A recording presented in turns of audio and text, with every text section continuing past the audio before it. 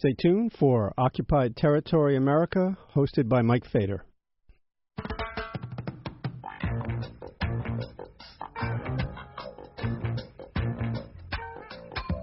Get up, stand up. Stand up for your right. Get up, stand up. Stand up for your right. Get up, stand up. Stand up for your right. Get up, stand up. Don't give up the fight.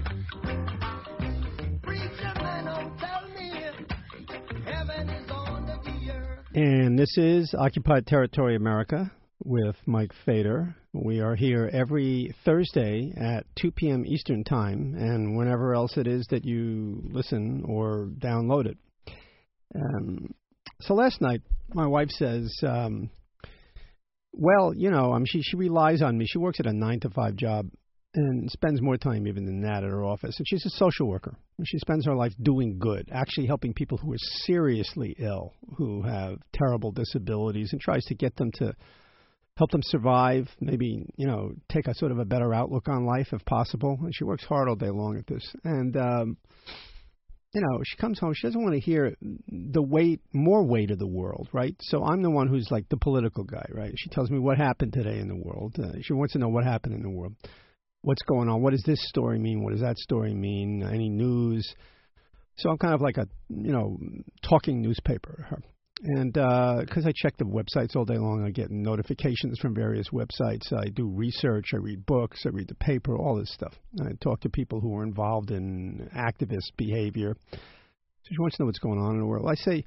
Somebody's saying, well, she's worried about this government shutdown. And everybody was worried about it, right? Nobody knows exactly why they should worry about it, but it was pretty clear that, and not raising the debt limit, it was pretty clear that it was obvious, even in the strange world of abstract, made-up money that passes for exchange between nations. I mean, after all, you know, she says, well, somebody said to me, I said, yeah, that the Chinese own something like 10% or 15% of America's debt. And I said, yeah. She says, but I don't understand that. I said, you and everybody else. Did you ever hear an economist try to explain all this? They're raising the debt ceiling limit from, I don't know what it was, 15, what's the difference anyhow? 15 trillion to 17 million or 18 million. Trillion. Yeah, 15 trillion to 18 trillion. Well, first you have to figure out what a trillion is. Sounds more like something that some kid says, you know, like, I have a trillion toys. You want to play with one? Is that a real figure? Yes, I know it is. Economists take themselves so seriously, more seriously maybe than anybody else. Who takes themselves that seriously? Psychiatrists and economists are the two people I've run across in my 35 years of talking to people on the radio. And, you know, I've got a lot more years besides that to add into it. Psychiatrists who work in this strange field, which is sort of half intuition, you know, part intuition, I should say, part intuition, part telepathy, part artistry, and part knowing, just having common sense. But they like, because it's so unscientific sometimes, they make a big deal about how scientific it is. You know, this drug, that diagnosis, this will lead to that, as if they really, really knew. It's and an economist, the same thing. I've had dozens of economists from left, right, middle, professors, people who wrote books. I've had economists on my shows, various shows on different radio stations for more than 35 years.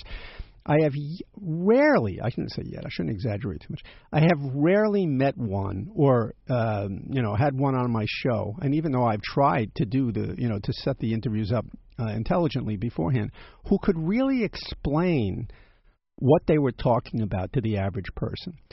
And, you know, I don't want to be like some lumpen proletariat, like somebody who really, you know, who just has this like anti-intellectual attitude. I'm not trying to do that.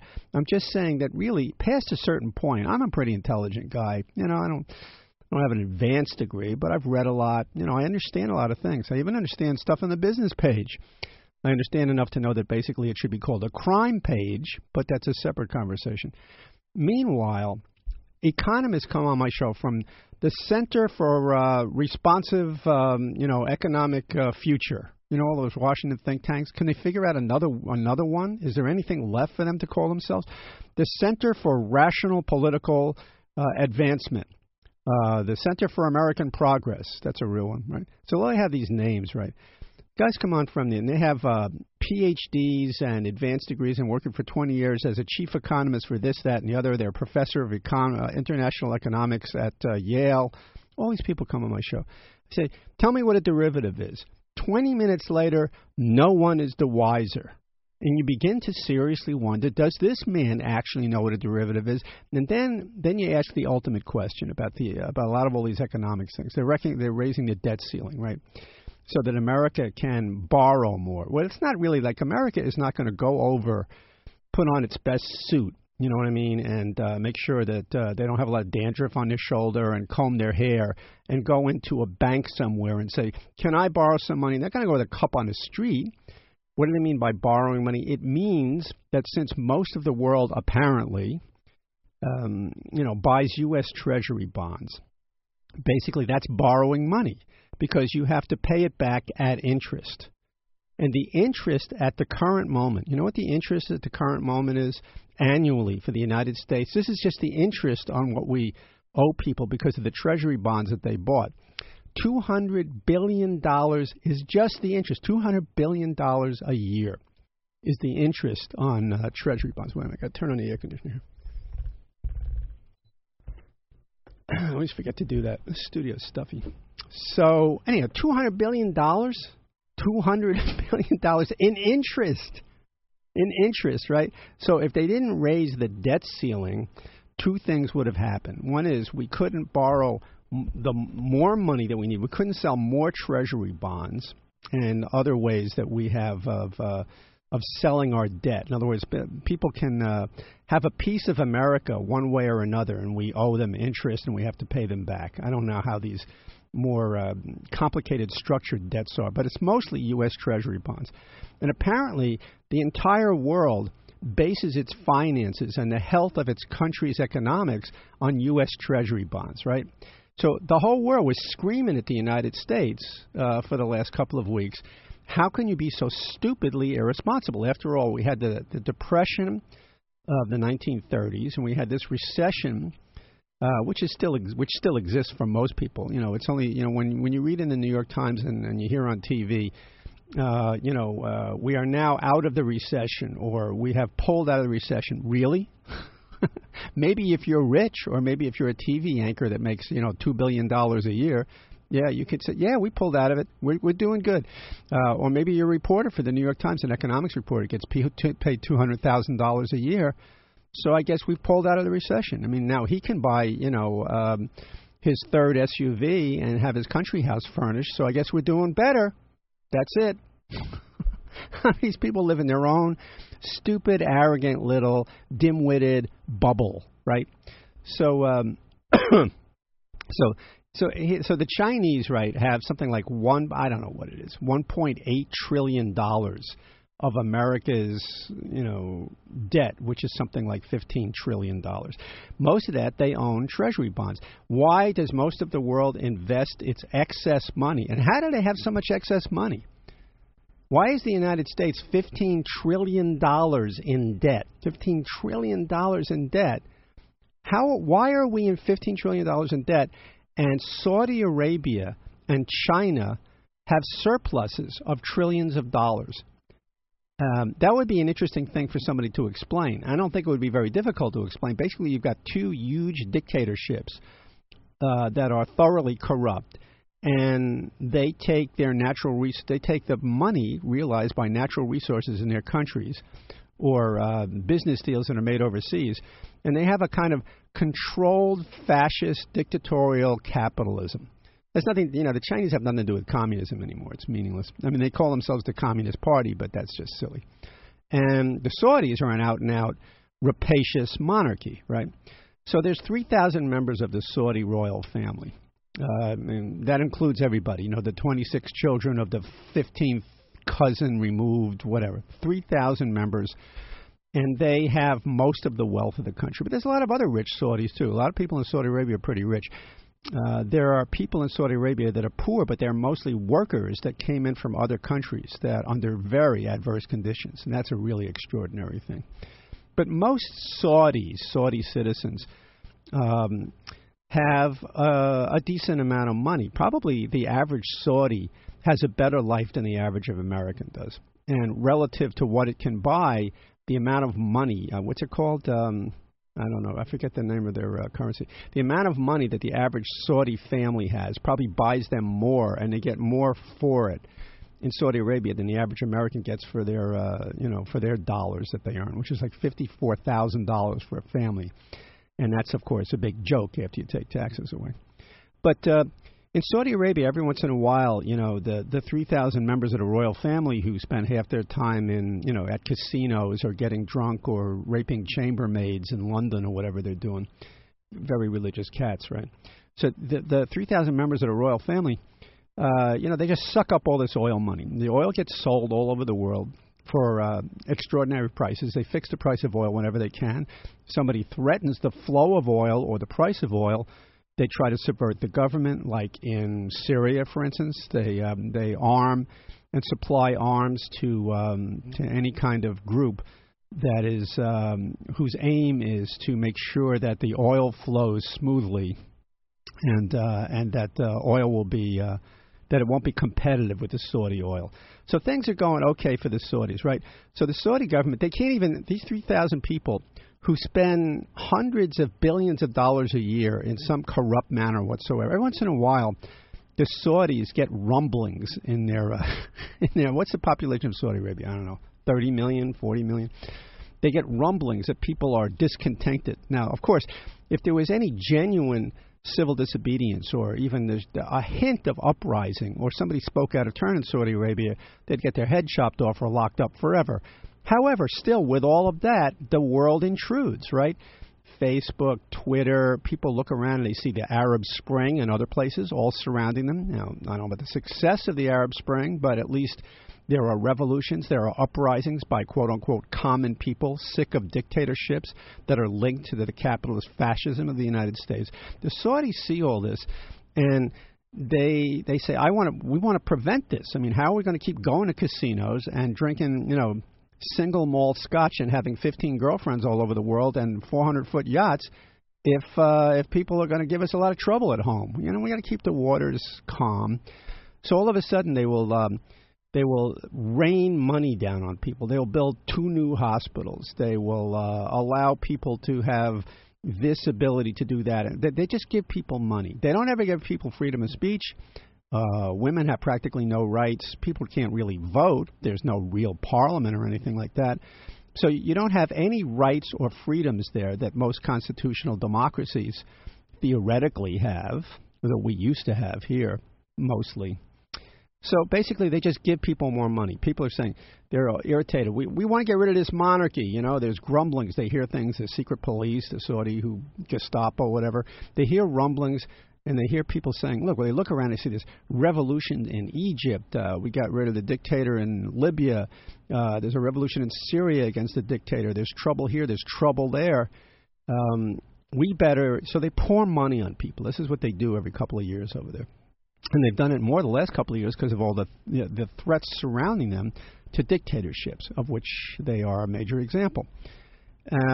So all of a sudden there is the average Saudi has better health care. The average Saudi has more hospitals, better schools, you name it, right? They don't ever make concessions that go anywhere near voting or freedom of speech, God forbid, because that would queer their whole pitch, as the British say. So the Saudis, they sell all this oil at a controlled fixed price as much as they can. They make, trillions of dollars from it, and they pile up extra money. They have surplus money in their what's called sovereign wealth fund, basically, the Saudi royal family's government fund. The Chinese have maybe 200 billionaires now that they're so into capitalism that they've outdone everybody else in the world, even the Russians practically. The Chinese are totally into capitalism, and it's a fixed game over there. In other words, if you're in with people at the top in the quote-unquote Communist Party, You get licenses to do this. You get there's all kinds of bribery and corruption. So the Chinese government itself, which is essentially kind of a big mafia organization like the Russian government, they suck up all these profits too. You know, they're exporting all this stuff and making tremendous profits. They pay everybody in the country. 75% of the country is living at starvation wages, or literally starving.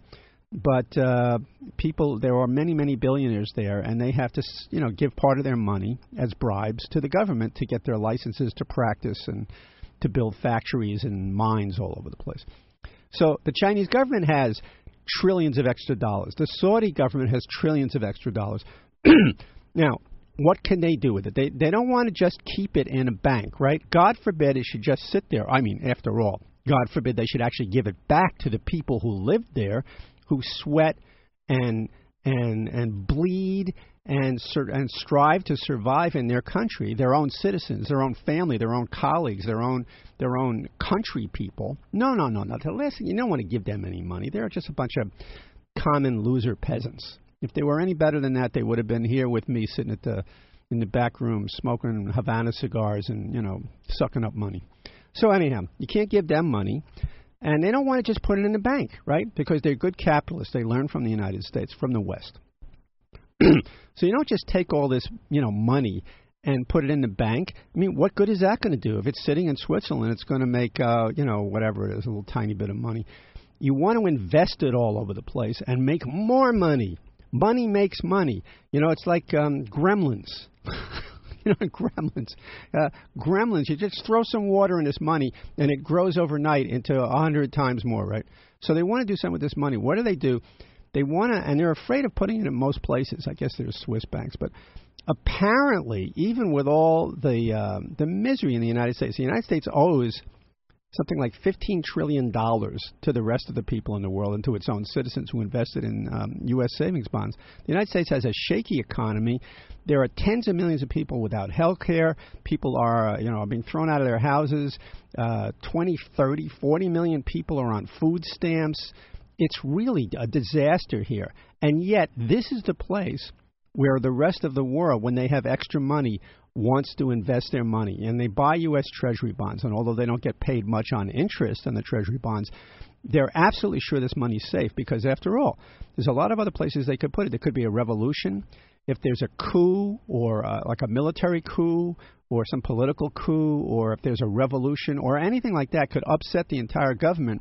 And if they invested in that place, let's say they invested in manufacturing or mines or, plantations or the government itself and their debt, it could be erased overnight, right? Or maybe some other government would have a revolution and decide to nationalize everything, and they would lose their $500 billion that they parked there. So apparently the best place to put the money is the United States government. And so this is how bizarre it is. Here's a country which is completely unstable, the United States right now. It's headed straight towards a military dictatorship, which is good. Other countries like Saudi Arabia and China, they love that. The more like a dictatorship the United States is, that means the more stable the economy will be, they think. And that's fine with them, right? Democracy seemed to work okay, but they're more happy, obviously. They're more comfortable, people like this, with a dictatorship. That's what they understand. So they don't mind that at all. And so what they do is, here's a country that has $15 trillion in debt, the United States. Its citizens are suffering, more and more all the time. Tremendous poverty. The world couldn't care less. It puts its money in Treasury bonds. So when the United States approaches a place like it did in the last couple of weeks up until last night, where it may actually default, where the Treasury, the government was running out of money, since it needs to borrow money all the time to live. The United States government is a junkie for borrowing money. It's like a heroin junkie for borrowing money. If we don't keep borrowing money from the Chinese and the Saudis and from our own citizens and from pension funds and whoever else in the world invests in United States Treasury bonds, if we don't borrow money all the time like a junkie needs drugs, then we can't survive. We can't actually pay people. We can't pay people the interest on the loans, right? So this is what's going on, right? So my wife says, what happens if we default? I'm really worried, I said, what do you think is going to happen? I was thinking to myself, what is going to happen if the United States defaults and can't pay any of its interest to all of these sovereign nations? Is China going to repossess New Hampshire? Are they going to send the Chinese military to Iowa and take it back? There's no, and when people invest in U.S. Treasury bonds, I never had a U.S. Treasury bond, right? But I haven't read the fine print. I don't know what it says in there. But usually, when a bank, like say if a bank gives you money, like car loan or a house loan, right, a mortgage, if you default on that, you don't pay it back, they take the car or they take the house, right? Repossession, and at least the bank has an asset. Most places, or even ordinary lenders, won't loan you any money unless you guarantee it or anchor it with some kind of asset. They just won't do it because they figure, well, what if you screw up or something happens to you? And they at least have some object that they can sell and get back part of their money. So what are the Chinese and the Saudis going to do if we couldn't pay them their interest on their loan? They can hop up and down like Rumpelstiltskin, but what else are they going to do? They can't invade the country. They can't repossess part of America. What are they going to seize the American embassy? That's not worth more than $21 million. That won't help them out. So I don't know why. I was thinking to myself, what if everybody defaulted on everybody? You have a credit card right now, right? I assume everybody listening has a credit card. Who doesn't have a credit card, right? So what if everybody in the whole world, there is something like, I don't know, $10 trillion in credit card debt all over the world, most of it in the United States. What if everybody decided, I'm not going to pay back the credit card companies? What if every student decided, I'm not paying back my student loan this month? So nobody pays anybody. What if every single government in the world who borrowed money from the IMF and the World Bank, and what if the United States and all the governments in the world that owe money to other banks and to other governments that borrowed it, what if everybody in the world said, I'm not paying you back. I'm not paying you back. I'm not paying you back. I'm not paying anybody back. And everybody said, I'm not paying you back. What would happen then, do you think? Would it make any difference whatsoever? Wouldn't we all just still go to work? And this is presuming that we had a job that actually... Now, here's the rub. I asked the question, so I give the answer, right? As if I know the answer. Most people these days in a place like the United States don't work anymore in places where they make things or grow things. In other words, very few people, fewer and fewer people, I should say, are actually in jobs that really mean something, right? That really means something. I don't know whether I qualify or not. I just talk. I don't get paid here anyhow. I get paid at Sirius. An incredible amount of money. Anyhow. So here I am. What is an essential job, right? Farmers need to grow food. I guess people need cars, to get to work or, whatever. So there need to be people who make cars. People build houses. People install plumbing. Sewer, mostly public employees, sewage workers keep the sewers functioning, which have the garbage men pick up the garbage. Cops, keep the peace when they're not tasering people to death or shooting unarmed civilians. The army theoretically is supposed to be there to protect your government, which that's a whole different story. But there's all kinds of jobs. Doctors, treat people who are suffering or in pain. They maybe save lives. Nurses. Think of all the people that have jobs. You're a truck driver. You are driving produce to market right now. I've talked to a lot of truck drivers. A lot of truck drivers listen to Sirius radio for one reason or another. Mostly because they put it in cars, and the whole thing about satellite is you can drive around the country and the signal doesn't get interrupted. Like, how when you're taking a trip, like 100, 200, 500 miles, and you listen to 22 radio stations because the signal fades out, and that same signal is taken over by another radio station in another town or city. But the thing about satellite is once you tune in, you can drive all over the whole country, and you don't lose the signal that much unless you're going to some valley somewhere. So people have essential jobs, and you could rate them on a continuum. Like, how essential is your job? Think about it. Now, it's the modern world, and I'm not judging anybody. I'm really not judging anybody, but, once in a while, if I do, I'll make it clear. But, how essential really is your job? So let's say everybody defaulted on every loan. what would happen? I guess a lot of people in the banking industry would lose their job, even innocent people like tellers, clerks, secretaries, janitorial staff, real people who do real things, actually, within this organization. But people who, here, listen to this. This is from the Times business page the other day. It's very difficult to find articles on the front page of the business page that isn't about somebody being indicted, investigated, or paying a giant fine to the government for cheating everybody. But you can occasionally find an article. Okay, buyout firms are chasing sky-high sums. Buyout firms are chasing sky-high sums for next moves. Private equity funds are in a mad dash for cash. Across the country, nearly 2,000 private equity firms are making pitches to state retirement systems, corporate pension funds, and wealthy investors in the hope of raising nearly $750 billion for their next new funds, more than what was raised over the last 2 years combined. The push is part of the life cycle of private equity industries, which raises investment pools from large institutions and others that typically last about 10 years. Buyout firms combine the money with borrowed cash, if it's all borrowed cash, to acquire companies over the first 5 or 6 years and then sell those companies or take them public or break them up into pieces and sell them at a profit, if it all works out, within a cycle of 10 years. Buyout firms that last raised money during the boom era from 2006 to 2008 need to raise their next funds to maintain certain fees, that is, to pay off their investors. Funds charge an annual management fee of 1.5% to 2% of money raised and take 20% of profits from their investments. Pension systems across the country are now wading through the deluge of funds seeking cash. In other words, what do these people do in the world? They go out and raise money from other people who have money to invest in other companies that they have nothing to do with and don't even really understand that well, but may be profitable or think may be profitable. They invest in these companies. They take money that they borrow from other places or it is loaned to them or given to them as an investment.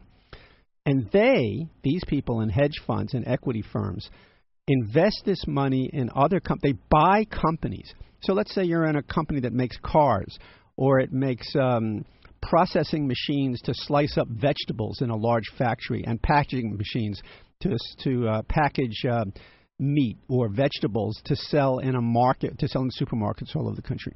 Let's say you work in a company that produces hubcap, balancers, wheel balancers, so that trucks and cars have their cars balanced. A million things that people could do. These people raise money. They sit in an office someplace in their house, in their 20-room mansion in Greenwich, Connecticut, or on some penthouse in downtown Manhattan. And they raise money, right? And they invest it. They buy a company in the Midwest someplace. Maybe they've never even been there, but somebody told them it was a good investment. And they buy this company, and then they pump it full of borrowed cash. They hire unnecessary employees. They break it up into divisions. They hire publicity, companies to spend millions of dollars on publicity, saying buy this product, even if it's not a very good product or whatever it is. They pump the company up, and then they split it all up or sell it off at a profit. People, thousands of people have lost jobs. Tens of thousands of people have lost jobs this way. This is what Bain Capital did. Remember Mitt Romney? They'll buy up a company that's struggling or maybe that's doing okay, load it up with all kinds of debt, which, by the way, the hedge fund people don't have to pay off. The equity people don't have to pay that. They'll load it up with debt, and then they'll sell off pieces of the company, and they'll put thousands of people out of work. So this is all attached to what I was saying before. These people are at the utter extreme end of the continuum of people who are useless, leeching parasites. In other words, the only thing they do is borrow money. They didn't even see the money, you understand. They borrow the money over the phone or through a computer or some, transfer of funds in an account someplace in a computerized way. They borrow the money from someplace else. They buy a company they don't know anything about that makes something that they don't care about, and they have no idea who works there. Then they inflate this company or do all kinds of things to figure out a way to have it make more money, usually artificially, and then they sell it off at a profit. even if they have to break it up, or a lot of employees get laid off in the process. And then they return a large amount of money to all the other people who invested with them. And they themselves make billions of dollars in fees and profits, too. So these people are utterly useless. Not only are they useless, but they hurt the lives of hundreds of thousands, millions of people all over the world all the time. These are the first people I would throw out of an airplane 3,000 feet above the Atlantic if it was my world, right? Okay, so, but let's say you're a farmer or a carpenter or a truck driver or an EMS person or a nurse or, somebody who does something really, a teacher, somebody who does something that has real value. You grow food. You make a dresser, that people can put their clothes in. You are an electrician. You fix wires so that people don't have fires in their building, or they can, whatever it is. I mean, there are, millions of people who have actual real jobs, right? In this place right here, I don't really get paid. I don't get paid to do this. I guess you could call it a job anyhow. I come in every week and I do it. The engineer, I'm looking at the engineer. Actually, I'm looking at the engineer's shoulder because the window doesn't give me a full view. Now I see the whole engineer. He's doing a job. He's keeping this whole station, which has a lot of really good programs on it, things that you need to know, or you may enjoy listening to. He keeps you. You hear it because of him. The engineer basically makes sure that you hear this program, that, he monitors the signal, he gets you on the air, he checks your headphones if you're the host, whatever. He makes sure that you hear this. You couldn't hear it without the engineer. It wouldn't work without him. Then we got a program director here who gets new people to come and do programs, who talks to people about their programs, so he helps you to hear important stuff, right? Then you got an archivist who's sitting out there, and he works every day real hard to make sure that you can hear the downloads. He posts these things online. He knows how to do this, and he posts the downloads, and he does other things that are important to make sure that everybody knows what's on PRN, and that you can listen to this stuff. And so all these people are doing real jobs. Everybody in this building, they're supplying vitamins to people or whatever it is, the supplements, and some of them are really helping people. People got all kinds of jobs. So my wife says, what did I start off talking about? My wife says to me last night, let's watch C-SPAN. We'll see the actual Senate, and we might see the House discussing this and voting on it. It's very exciting because at this point last night we all understood from various leaks and various websites that they had reached a deal. That these big babies in Washington, these arrogant assholes, had reached a deal to save everybody, right? We could lift the debt ceiling, and it's a wonderful thing now. Now we can borrow $18 trillion from people all over the world who basically stole the money from their own people, or who are investing in government bonds because that's what they do. They can't just put the money in a bank and let it sit there, right? No, they have to make money on it. Everybody's got to use money to make money. Otherwise, you're a failure, right?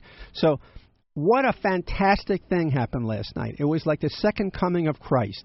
We're able now to lift our borrowing limit to $18 trillion.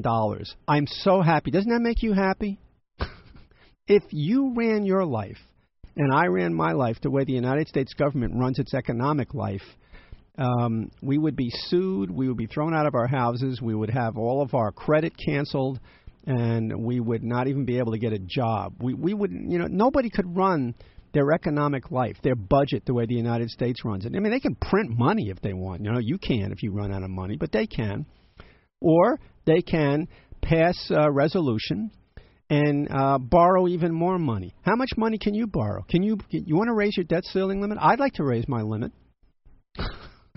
I suddenly would like to have the ability to borrow, $500,000, and then, I'll pay it back whenever I feel like it, or not.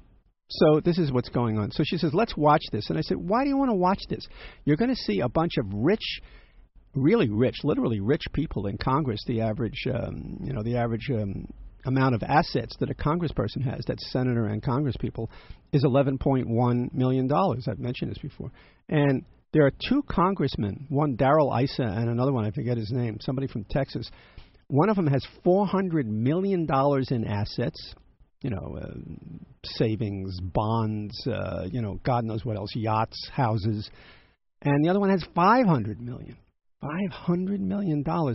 So I said, what do you want to watch? He's going to watch a bunch of arrogant, rich people, with all of them conservative, with expensive suits on, congratulating each other, patting each other on the back, walking around in a giant plastic bubble they call the Congress of the United States. I said, it's a repellent sight, and it's disgusting because it has nothing to do with you and me, and there's nothing real about it. So she says, well, I want to watch it anyhow and see what's going on. I say, okay. So I turn it on, and what do we see? We see a bunch of extremely rich, self-satisfied, arrogant assholes with very expensive clothes walking around, clapping each other on the back and congratulating each other, except for the minority of people who have a grim look on their face because they lost their battle. Whatever they thought their battle was. Point being this. You're looking at people, if you were to tune in last night, and I tune and watch these people for like half an hour, and they're taking a vote, right? And they're very serious, of course. This is like the Roman Senate, and believe me, it is like the Roman Senate. Let's not be naive. The United States government was the creation of, except for the people who fought and died and were wounded in the Revolutionary War and had to fight the British again for the next 20, 30 years to make sure we kept it all, right? And then, the people who fought and died, farmers, laborers, whatever it is, carpenters,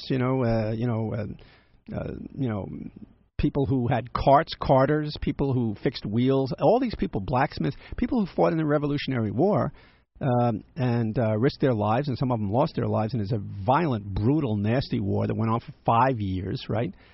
People who fought in this, yes, they fought for it. But the people who created the United States government and who basically owned and ran the United States government to a certain extent, and certainly ran it if they didn't own it, were rich people.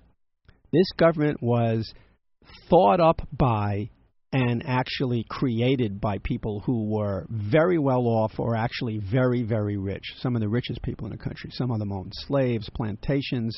They had vast farms. They had hundreds of employees, some of them indentured servants.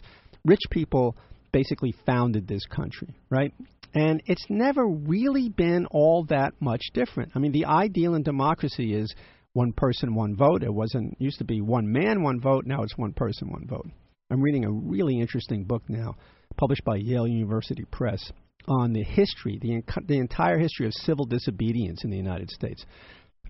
It's very academic and very, very, very, complex. So sometimes it's slow reading, but it is an absolutely thorough history, a big, long book about the whole background history, theory and practice of civil disobedience in the United States, all the way back to people protesting the way the Indians were treated by Andrew Jackson, civil disobedience against the early government of the federal government of the United States, civil disobedience about abolition, of course. Now I'm reading about women's suffrage, and on and on and on, civil rights. And it's absolutely fascinating. But what I'm looking at when I look at the people last night is the same usual. I'm looking at the usual suspects since always, right? Since when the government was founded. Rich people. Now, one of the schizophrenic things about the United States of America, one of the strange psychotic aspects of America is it was revolutionary in one way, is that you had to, if you read the Declaration of Independence and the Constitution, it was an extraordinary revolutionary way to run a government. And it tried, within its tremendous limits of bigotry and intolerance and whatever else, to, at least theoretically or abstractly, it laid down rules. It says all men are created equal. And forget about slaves and women. But, little by little by little, the American system of government was able to be swayed so that the laws changed and there are not slaves and women can vote. But it's a constant struggle. When you read a book like this, which is a survey from the very beginning up until the present time, you see that there's one thing for sure. You can never stop struggling because these people will there are always a small group of psychopathic, greedy sons of bitches And now with equality, just bitches, bastards, throw it all in, right? There's always a small group of people in every country, the Saudi royal family, Putin and his friends, the leaders of the Communist Party, you name it, in any country, right? There's always a small group of people who want to run everything and they want to own everything. They want everything you have, and they want to own it and they want to run it. They want power and they want money, and they never stop. They're like mad dogs. And the system of government in the United States and the ethic of equality and freedom in this country enables people, at least, to say to these people, you're out of line, you better stop, or we're going to vote you out of office. And when voting doesn't work, when voting didn't make any difference with abolition and with women's suffrage, then people got arrested in the thousands, hundreds of thousands, and the millions. People finally lost their lives and were beaten to death because the law wasn't helping them out. But theoretically, in the United States, the law is supposed to help you. So I tuned in last night, and what do I see? A bunch of very rich people, arrogant people walking around, rich, wearing fancy clothes, walking around congratulating each other that they had done something wonderful, like they had eliminated poverty or stopped a war or cured a giant plague. When in fact, what did they really do? Aside from putting a lot of real government workers back to work so they could, feed their families, and so they could do, scientific investigation and inspect drugs and food, that's real. What they did was their greatest achievement. What was the tremendous achievement last night, where they were, practically kissing each other out of self-love and the wonderfulness of each other? Was with that now we're able to borrow $2 trillion more for the next couple of years, and we're all in more debt than we ever were. I mean, it's extraordinary. And I said, and I'm looking at these people. These people do not represent me in any way whatsoever. These people are like the opposite of everything that I feel and know and believe and that I've done in my life. They have nothing to do with me. And as somebody wrote in Common Dreams, what's happening with the media, she says, let's watch MSNBC. No, if you watch MSNBC, they'll tell you how wonderful the Democrats are and how awful the Republicans are.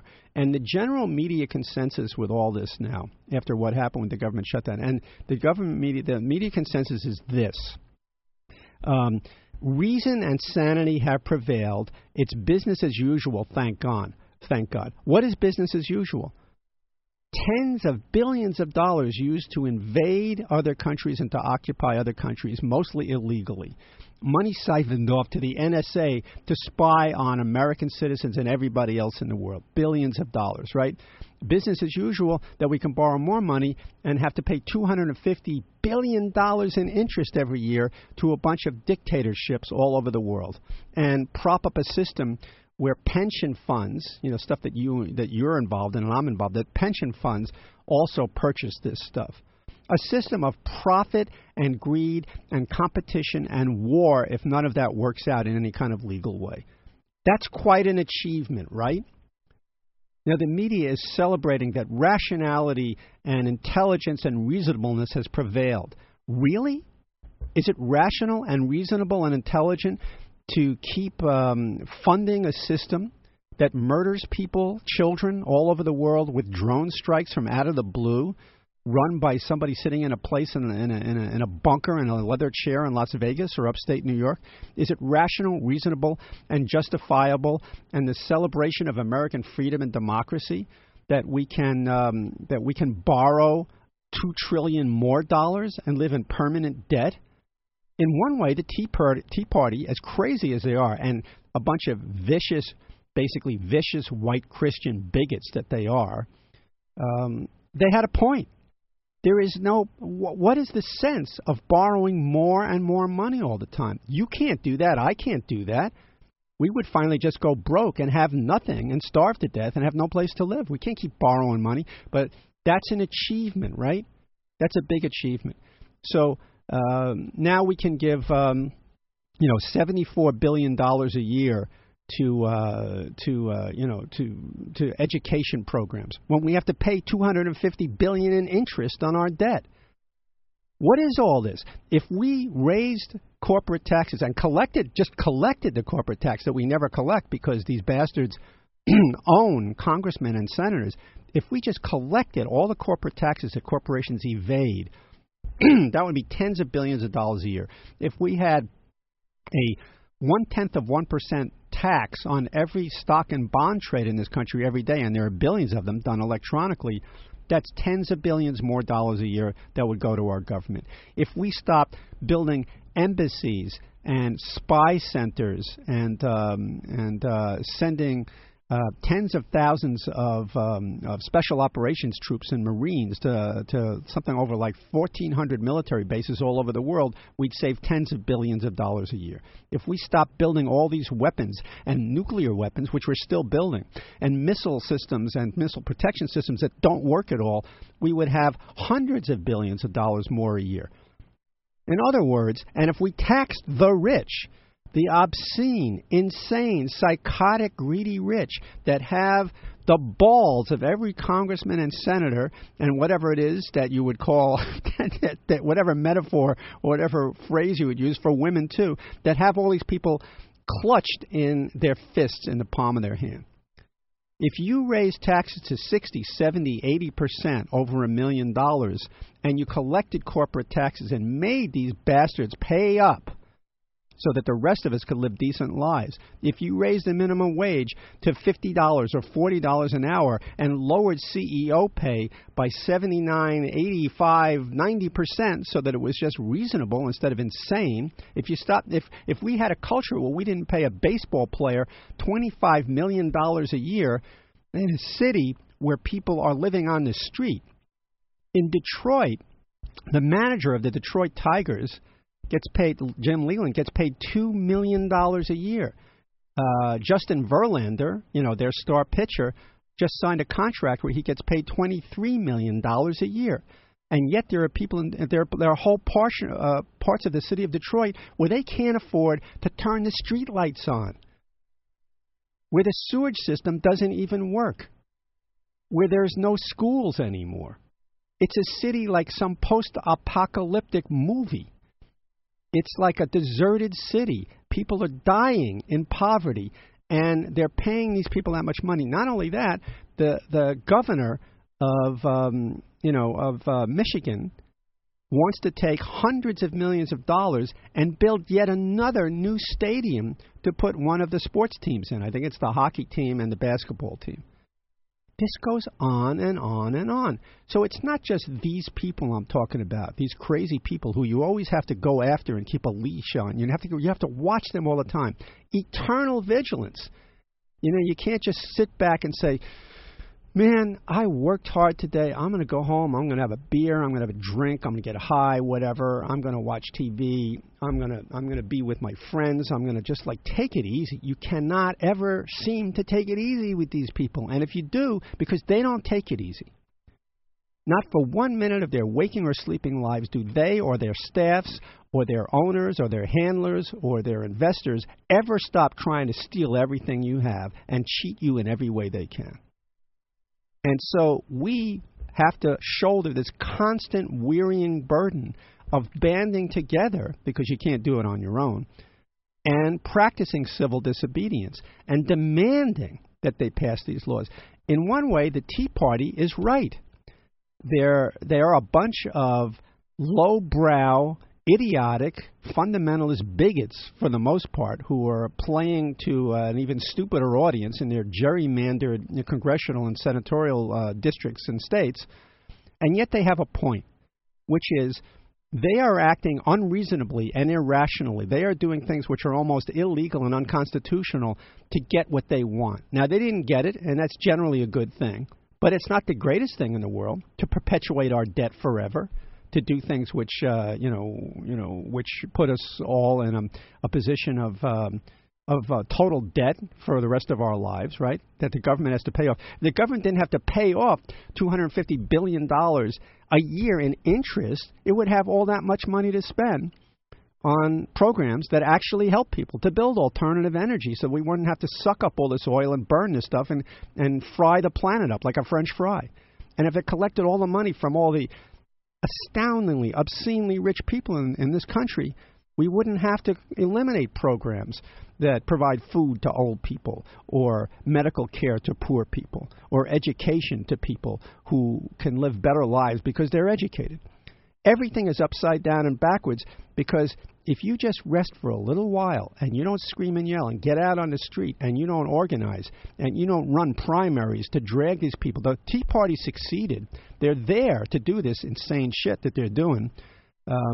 They're there to do this because they took their zealous willpower, and they concentrated like a laser beam, with the help with a lot of rich people behind them, but concentrated their political activity, and they beat everybody in primaries in their own party, which is why the Republican Party was dragged all the way over to the right. If we want to work within any kind of remainder of the political system in this country, we on the left, we have to do the same thing that the Tea Party did. What they did here was ridiculous and insane and stupid and self-destructive and destructive to everybody else in the world, potentially. But their tactics are something we should take a good look at. They are being unreasonable. We should be unreasonable. They bordered on occasionally doing outrageous things like, civil disobedience, but they carried guns with them and Confederate flags because they're a bunch of assholes. But we should use civil disobedience. It's an ancient, age-old tactic which has turned America around and actually made it into as much of a democracy as it is now. Without civil disobedience, there would still be slavery. There would women wouldn't be able to vote. There would be no civil rights. Well, slavery took a war. But, really, civil disobedience is as essential to democracy in America as voting or anything else that's in the Constitution or Declaration of Independence. It's something that everybody has to get involved in again in a united, organized, focused way. Absolutely, civil disobedience. And then if we're working within the political system, then we have to find our own money, put it together, and maybe interest some people who are very rich but maybe have some liberal tendencies to fund candidates who are truly people's candidates, really left-wing candidates. Do the same thing the Tea Party did. Drag the Democratic Party away from its centrist, Wall Street-controlled, self-satisfied, arrogant, rich center and drag it over to where it belongs to the people. A little bit like it did in the 30s. That's what we have to do. So I watched these people walking around with their suits on last night, patting each other on the back and smiling and, having all kinds of important conversations and sending their staff members to run off for more coffee or to bring, things to other people. And, what am I looking at? I'm looking at a bunch of rich people in a bubble, in a place where they all love each other and think they're wonderful, propped up by the media, ass kisses all day long from their congressional staff, everybody bowing and scraping to them.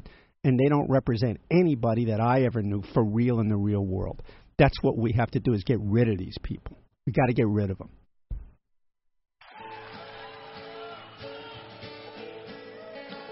As I went walking